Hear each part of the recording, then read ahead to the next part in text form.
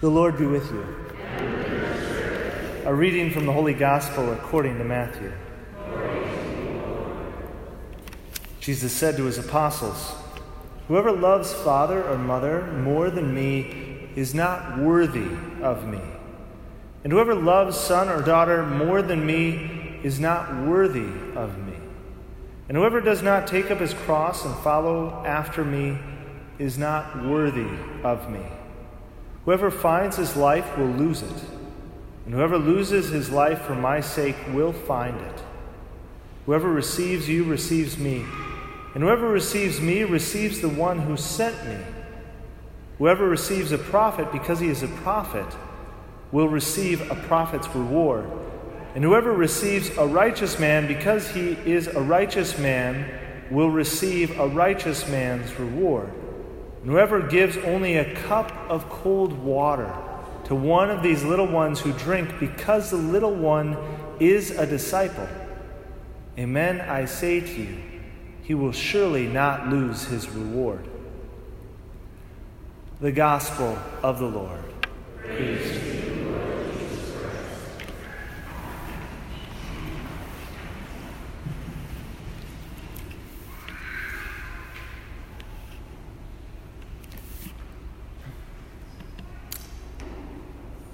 I've mentioned this at other times, but it's one of those things that I think needs to be repeated again and again and again and again because we constantly forget it, is that we become really used to the Scriptures.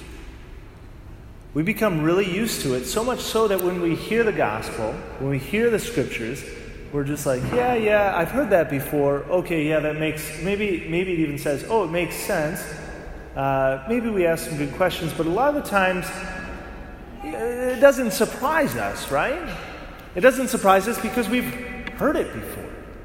And so when we hear it again, it's, yep, that makes sense. Maybe it kind of makes a little bit of sense. But to understand the Scripture a little bit more, we need to also think of the context when it was first heard. And I think about the first people that heard Jesus say this, even his own apostles, who maybe heard Jesus say other things like it. We're like, whoa, what are you saying? And for us, we assume so many other things. We know that Jesus is God. We know that Jesus is going to suffer and die and rise again. We know that he conquers sin, right? We know all of those things.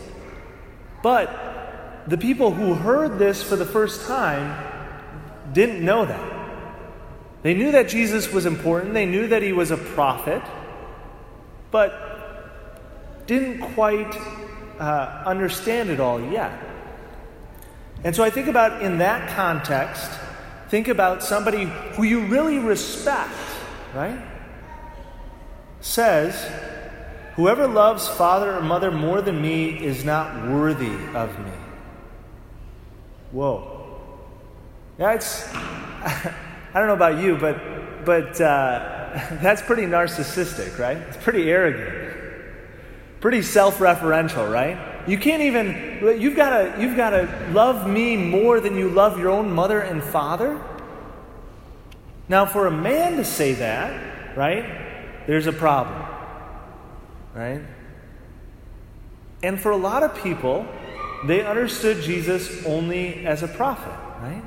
And so this would have been a very blasphemous statement. Now it goes even further, right? "Whoever loves son or daughter more than me is not worthy of me." Now just let that sink in. Right? This really, we've heard this before so many times that we don't understand the power of this statement.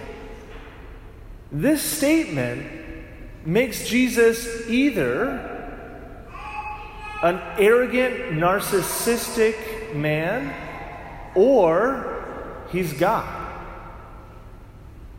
Because if he's not God, this statement is not very good, right?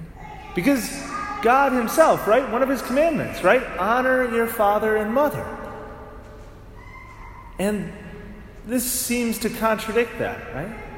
Now, it doesn't actually contradict it. I mean, there's the complexity of it. You still honor your father and mother, but you need to honor your father and mother partly by loving Jesus more than them, which seems like a contradiction, but actually is able to then fully love them if you fully love Jesus in the midst of it all. But it turns things on its head. And for a lot of us, we just take this as granted. Well, of course that's the case. And I just want us to challenge a little bit what our preconceived notions are about Jesus, about Scripture, about everything else. Because the force of Jesus' words turns things upside down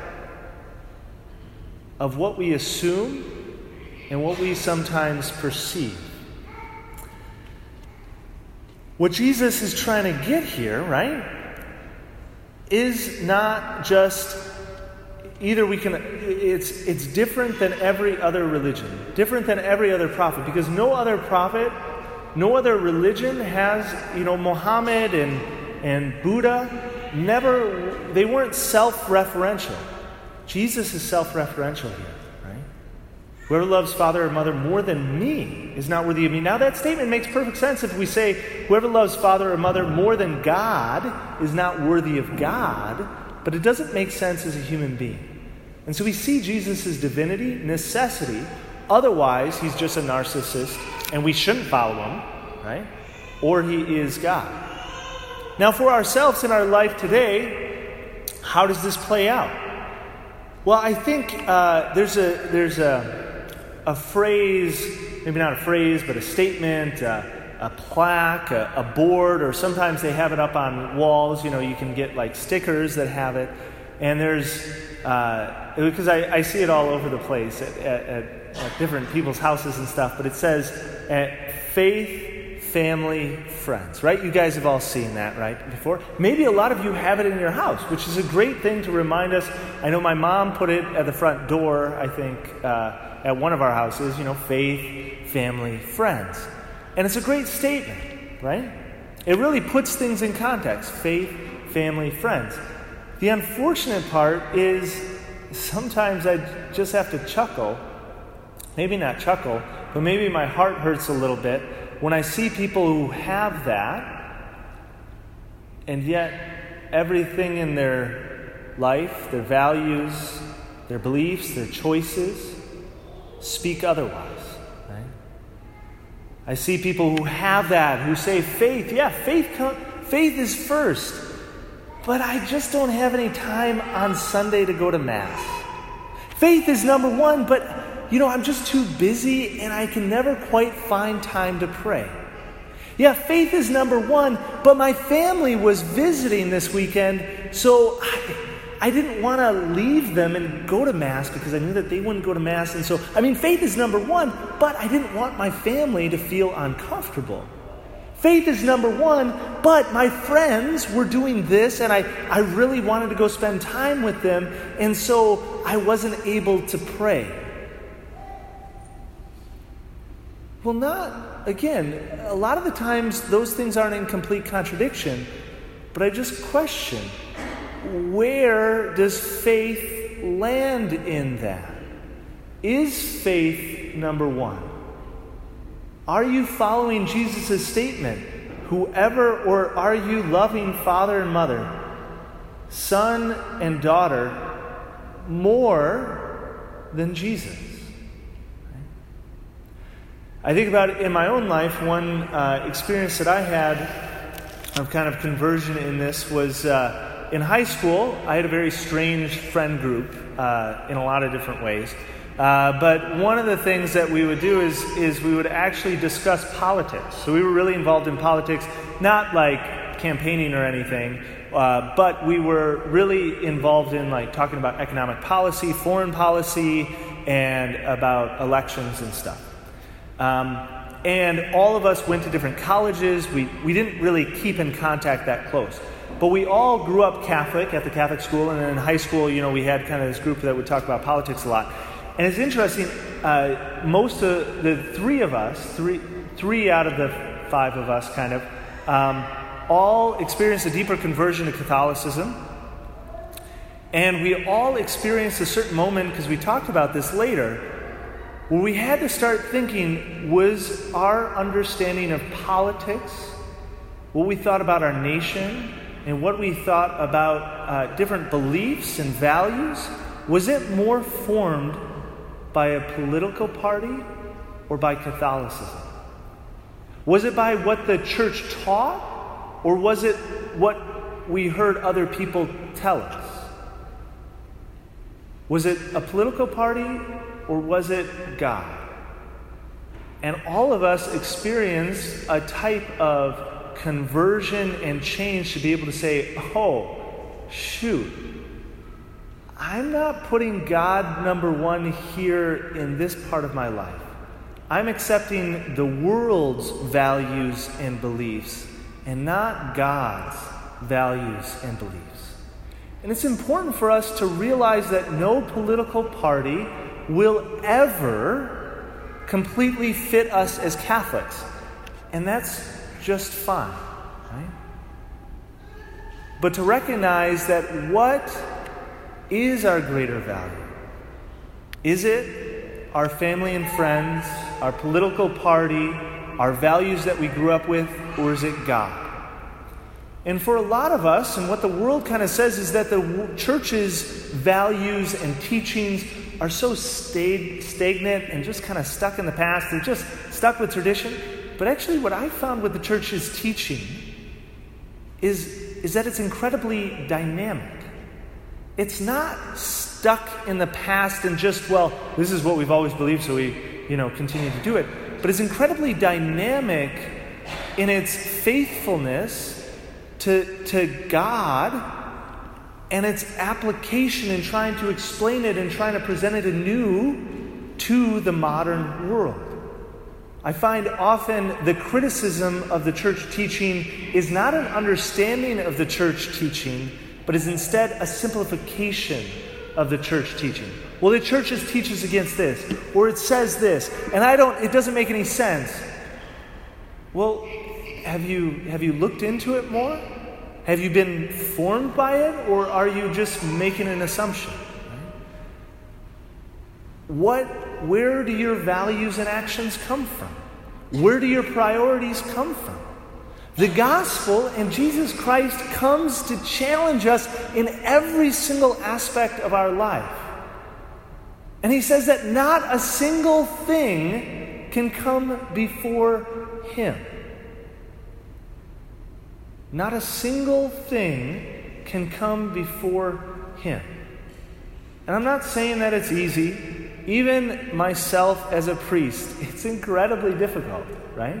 We look at the saints, and even the saints, even though that we know that they're saints and they're in heaven and they, live the super holy life, right? Even we see within their lives the challenge of the gospel.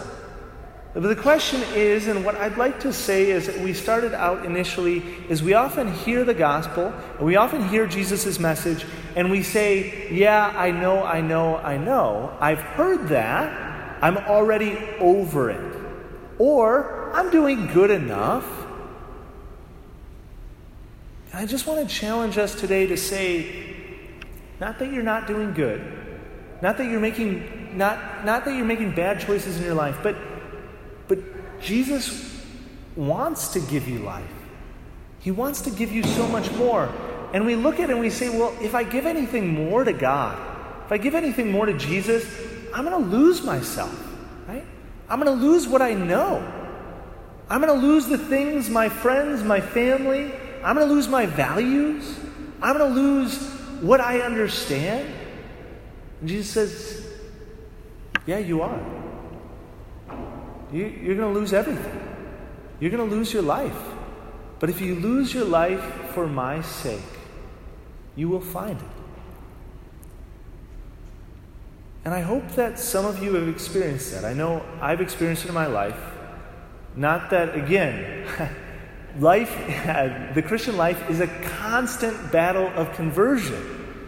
One priest has put it, like when we enter seminary, when the priests or seminarians enter seminary, we give our life to Jesus, and then the rest of our lives we're trying to take it back. It's not once you give it, then you're good. It's like you're constantly drawn to kind of low and earthly things, constantly driven to that. And so it's not like as if once we do it, then we're good. Oh, I'm perfect.